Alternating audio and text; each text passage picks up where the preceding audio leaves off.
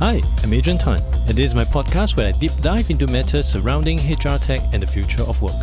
I was a former HR serial entrepreneur and write extensively about the future of work on my blog. You may know me better through the Singapore HR Tech Market Map that I created in 2017. In this podcast, I speak with the people who are enabling the future of work.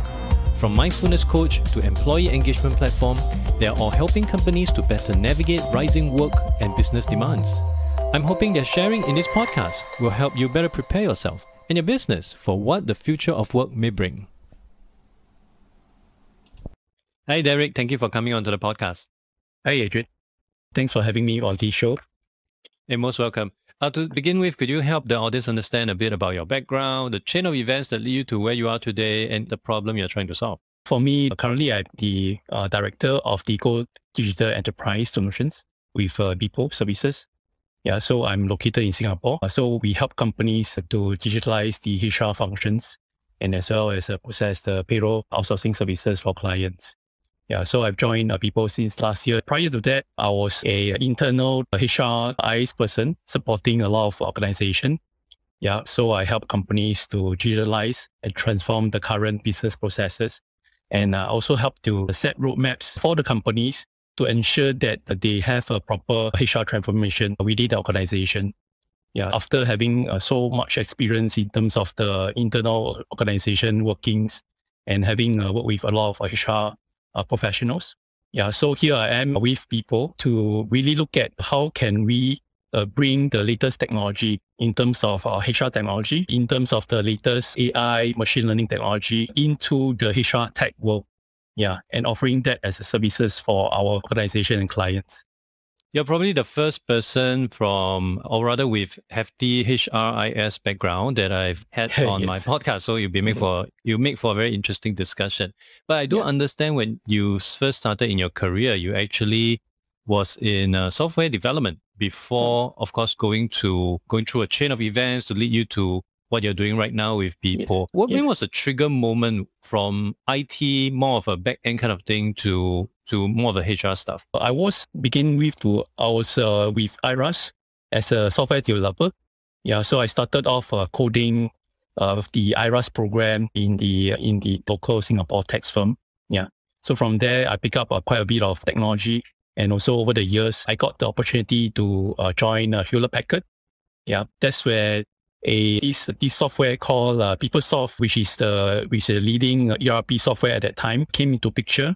And of course, HP provided very intensive training for us to learn about the HR as well as the software and also the ways to process the payroll. Yeah, and from there, I went on to implement about 5 countries using the PeopleSoft Global Payroll. Yeah, and that's where I found that actually software can help to process the day-to-day operation activities for clients. Yeah, that's where I got more interested into the HR world. Okay, because HR is not only about payroll. It's about the end-to-end processing. Okay, from the point whereby we do the recruiting till the point we do the onboarding until the point where the person go through the performance appraisal and compensation and of course the offboarding. Yeah, so there's really a lot of aspect in terms of HR. Which I felt that is more interest to me. Yeah, so that's why my few years experience is more towards sales with the organization, as well as also supporting clients and also organization as a consultant. So what we have right now in terms of auto inclusion at HRIS, you have your fingerprints over them.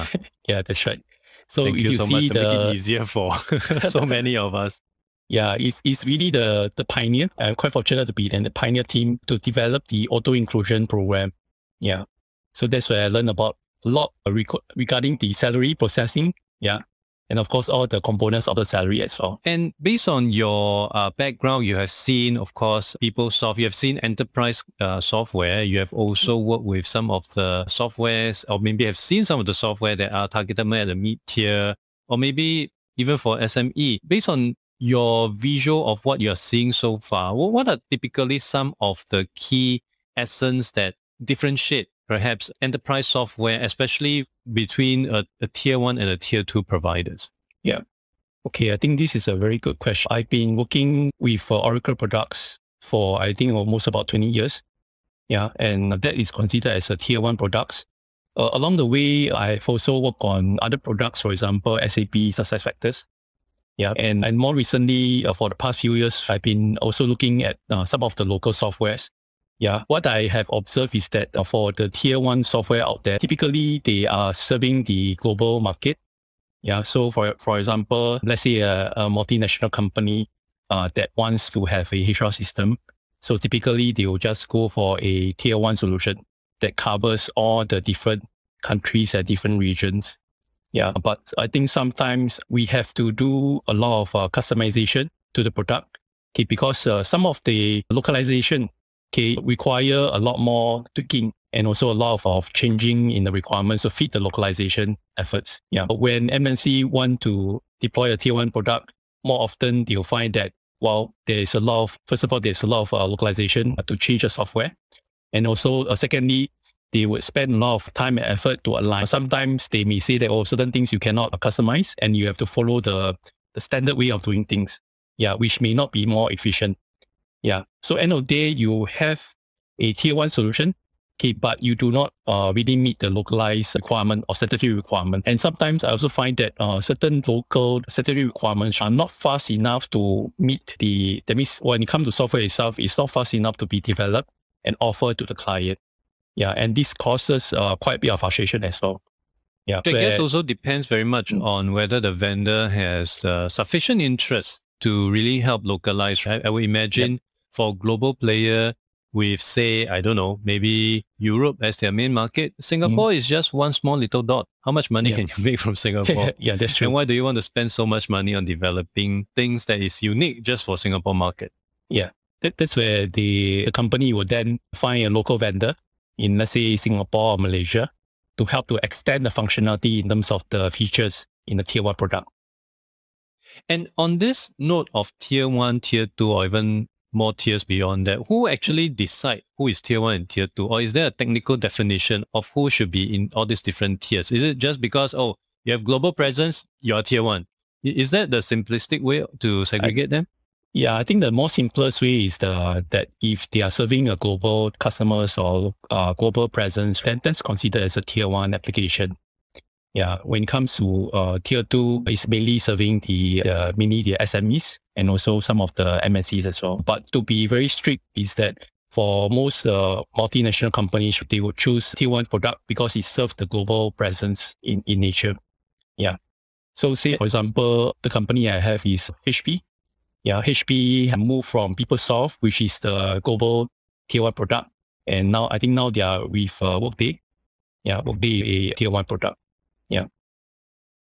Maybe in the future, if I were to start a HRMS company, I would just call myself tier one. Company name tier one. So people will automatically think that I'm tier one. But back to our conversation, given that you have implemented and worked on so many different HRMS, especially in the implementation phase, I'm very certain you have seen many instances where things did not go so well, some issues, pitfall, lesson learnings. And for our audience out there, some of them might really be looking out right now and do not really have a clue on the things to watch out for. As someone who has been there, done that, are there certain things that you can condense and share with them, things that they should take note of to ensure that their implementation is as smooth as possible?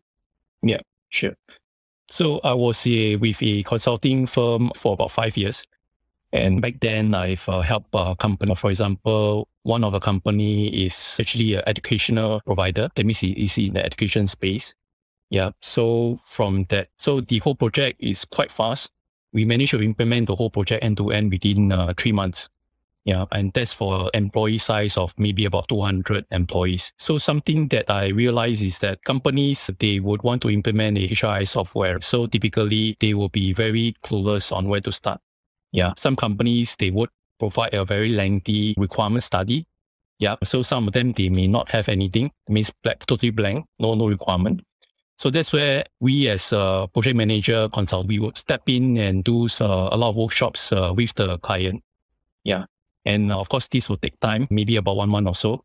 Yeah, but through that experience, we found that, well, a lot of times certain processes are very, I would say, very manual. Yeah, and sometimes when they try to adjust to the new way of doing things, you may see that there's quite a resistance to change. Yeah, And sometimes we have to spend a lot of time to convince the employees and also the stakeholders to tell them that, what are the benefits of changing it to the new way of doing things. Yeah, that's why we spend a lot of time in that area. And subsequently, when we deploy the system itself, I also realized that there's really, I think the most important factor is that to be able to communicate the changes or the change management process to the employee, at different levels, so that the employees knows what to expect on the system or the new processes. I think change management is really key in terms of deploying a very successful case. Yeah, for just now I mentioned the case where we have implemented within 3 months. For that company is really very fast because we have a very effective change management process coming down from the client, and together with us consultant, we went hand in hand together to do a very thorough change management process for the employee. Yeah, in the end, I think it's quite useful in that sense. Yeah. So would you attribute most of the delays in HRIS implementation down to the change management process where communication were not sufficiently done, and of course, because of that, things just keep dragging on and on? Yeah, sometimes the delay, most of the time, is inadequate requirements. There means not enough time to study the actual requirement itself. Yeah. Reason is because some of the employees that we engage with felt that they are not ready for the change, because they don't see the benefit of the change. Yeah, so they might be doing the manual processes for many years, and they don't want to let go. Yeah, so that's where this will surface out. And of course, if they want to stick with the manual processes, this will cause certain delay in terms of providing a good requirement study. Yeah, and the end, it causes a gap in terms of the requirement. And sometimes it may potentially cause a delay in terms of the project. Yeah. And sometimes I also realize that HRIS implementation, would definitely, have to involve all the different levels of stakeholders who are actually using the system itself or operating the system. I think this is very important, because if you don't get all the stakeholders to be aligned, that definitely is not going to be a successful project. And then obviously it's one of the key challenges. Like you mentioned earlier on, not everyone will see eye to eye or maybe place the same amount of importance on why this project has to kick off.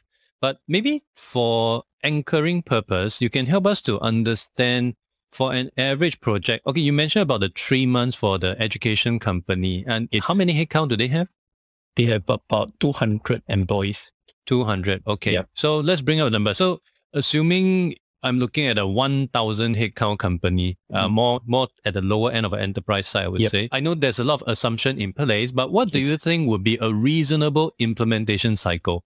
I think 1,000 end to end, I think should be, depending on the module size. If the company has got maybe end to end modules, including payroll, I'll say 1,000 size will be between 3 months to about 5 months kind of range for the end to end implementation. I see. So there'll be a right anchor. Anything beyond, obviously, things will really be coming into play to drag things down. Yeah. And I also understand from your past experience that in the old ways, of course, doing things since the evolution of all these HRMS, things have really progressed a fair bit. And I understand you actually scooped me on this previously in our pre-call that the traditional pay runs actually can take forever. Why is that the case, and how has that progressed or evolved since then? For this payroll run itself. So I've been doing payroll for the past 20 years, and I've seen the statutory calculation for different countries. In fact, I think payroll run seems to be a very simple process to maybe outsider. But internally for payroll processes is a lot more complex than it is. First of all, it has to be compliant with the statutory requirements, and also it has to be precise. That means any sense differences, you cannot tolerate the differences in that. Yeah. And of course, thirdly, you also need to make sure that the monthly calculation is also fast and efficient. Yeah. For just to give you an example, one of the company that I work with happens to be on a PeopleSoft payroll. Yeah. And we know that PeopleSoft has a very old engine, running on COBOL. Yeah. And for that company, we actually have to be on standby every first day of the month, because we know that the payroll will run at least 8 hours. 8 hours for a few runs. Yes, 8 hours. So you can run it and then go for a long lunch, go for a movie, then come back. Yeah, so typically they will run it at 9 p.m. And of course, they would go to bed, and then maybe wake up about 5 a.m. to check for the run. Yeah, but sometimes the code program may run into error. Yeah, so sometimes at about 1 a.m., we may get certain calls and say that, the payroll run actually run into error. Yeah, so then that's where we get activated to resolve the issue for them. Quick question. So at the end of 8 hours, assuming got error, does it mean where you have to rewrite another 8 hours? Yes, you have to cancel it first, and you have to identify which is the employee causing the error. Yeah. And then after that's that, painful. That's so painful. you have to readjust the stuff and then recalculate again. And this will take another 8 hours or so, provided there's no other subsequent issues. Yeah. So the maximum amount that I've seen is the 3 consecutive days running into error. Wow. Yeah. Okay. And how has that evolved to what it is today? For people who may not be familiar, are you still looking at 8 hours, 8 minutes, or even shorter right now? Nowadays, with the latest processing codings and also advanced technology out there, nowadays for a size of 10,000 employees, I think you can process it within 10 minutes. Yeah, this is a very standard way of the payroll processing in a software. Yeah, say for example, currently people HRMS, our payroll processing for about 10,000. The last check I have is about 5 minutes with all the overtime attendance processing. Yeah, so this is really quite a good achievement in terms of the payroll processing. And you can really save a lot of time as well as manpower.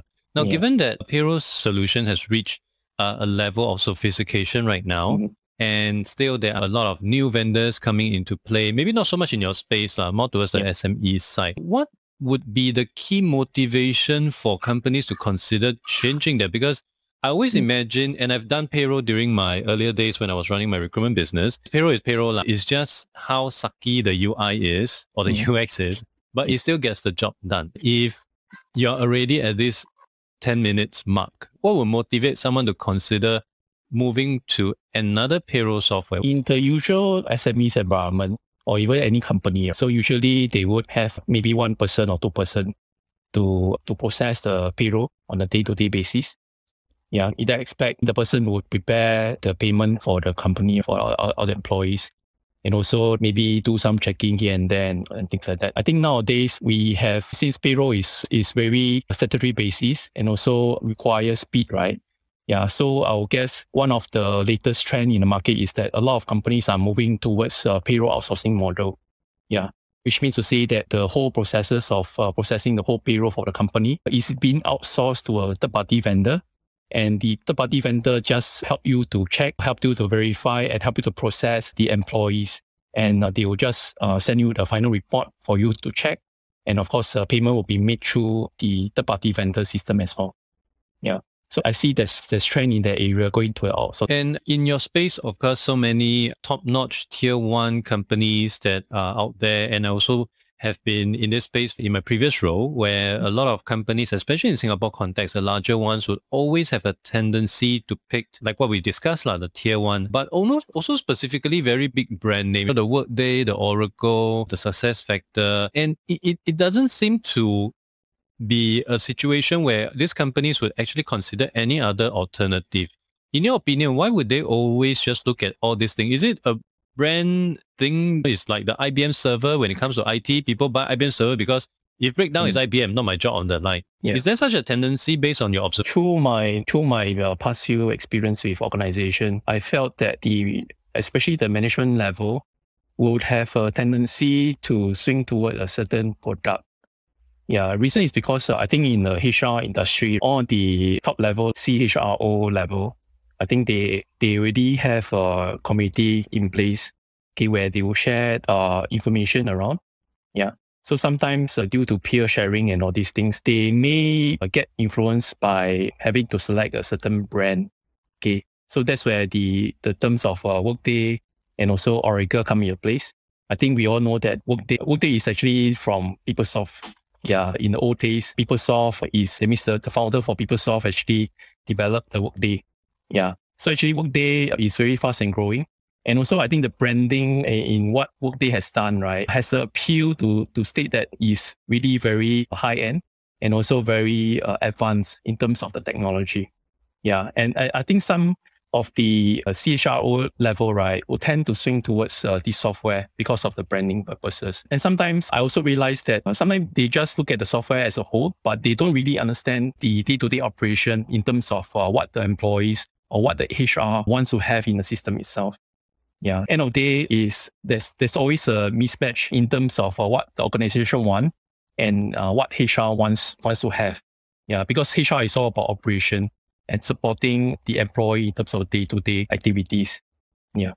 But would this situation still be prevalent given how we may have progressed, how people may be a bit more enlightened or more woke to some extent? There's still a complete fixation on just branded. I see the market that I think nowadays with this tier 1 software being out there, and also realize that there's some companies who have implemented Workday or maybe Oracle, right, tier 1 product. I also see a trend whereby they are switching to another localized software. Okay, because we all know that Workday does not support payroll. Is not for Asia Pacific context. Workday does not support the payroll processing for most of countries. Yeah, so then these companies will then switch towards a more localized software for the local countries, whereas the Workday itself becomes a more towards the employee hub. Yeah, and of course the payroll processing will be done by the local vendor.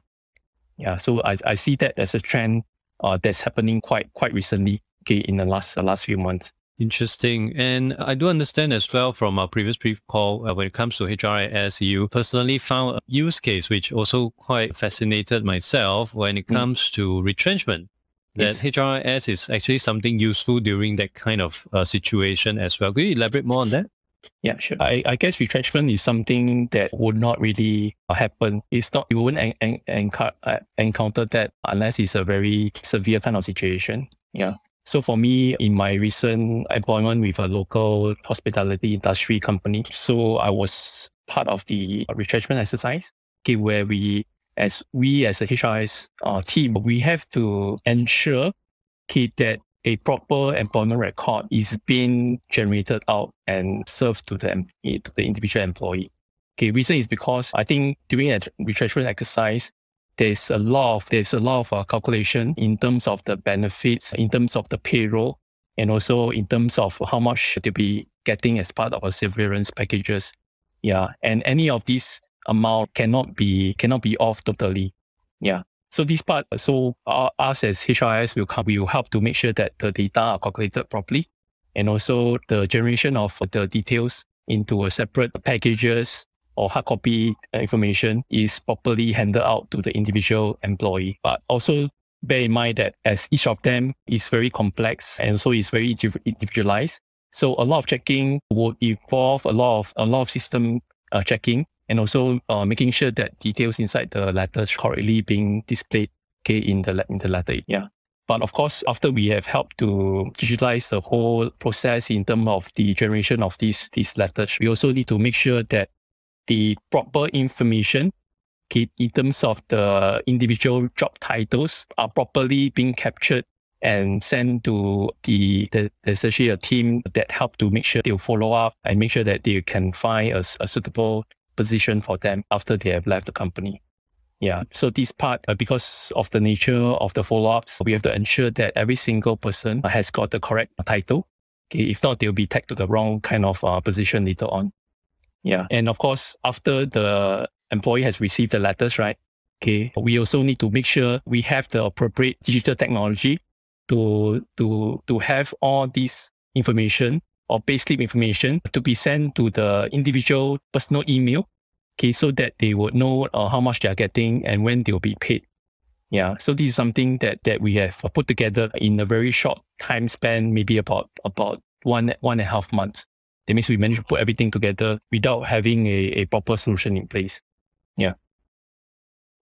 And you joined BIPO during the height of COVID-19. And obviously, COVID-19 has really thrown a spanner and a kitchen sink to what we're all trying to achieve. How has the experience changed the way things are being done, your opinions or your perspective on certain things, or even any product offerings that may come along?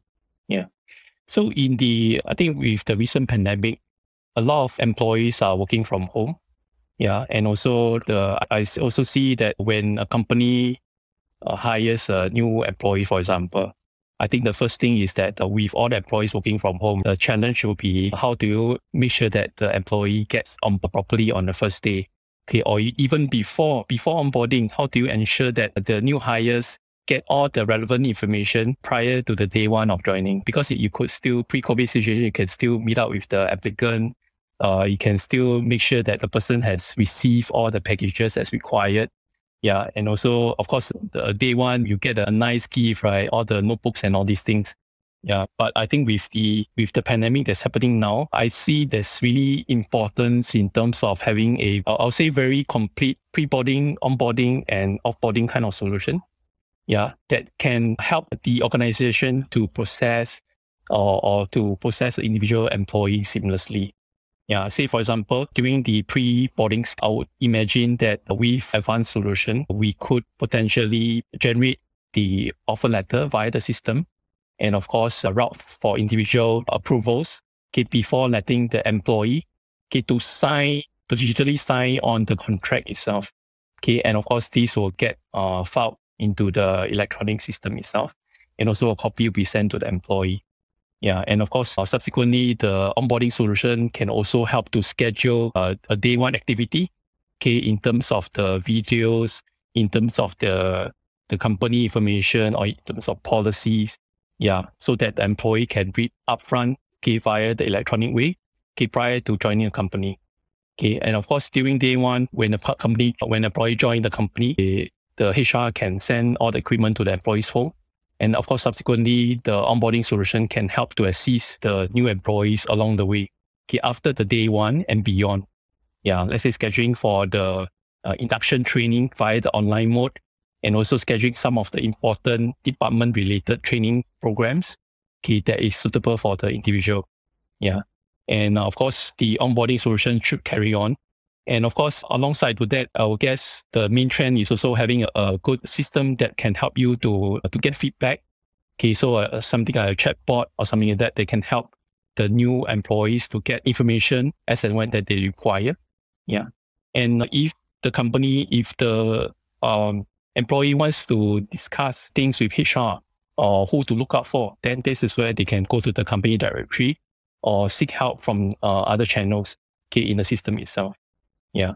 And I see that this kind of solution or digital solution would be very useful for any organization in times of this pandemic, because this would really help them to really assist them in the day-to-day activities. For sure, currently with everything being remote, you definitely require all this hand-holding and guiding as much as possible delivered to you. And of course, right now, the best way to doing so is through digital means. Derick, thank you so much today on coming onto the show to share with us more about HRIS implementation, your experience in this space, as well as some of the things that we should take note of when it comes to our implementation. Yeah. Thank you, Adrian, for inviting me. Thank you so much. Thank you for listening to the podcast. You can refer to the show notes for links to more information about our guests and their businesses. If you enjoyed this podcast, it would be helpful to give a review on iTunes or follow me on Spotify. If you're using Overcast, please hit the star button under the episode. That will help get this episode and podcast out to more people who may find it useful. I'll see you in the next episode of The Agent Han Show.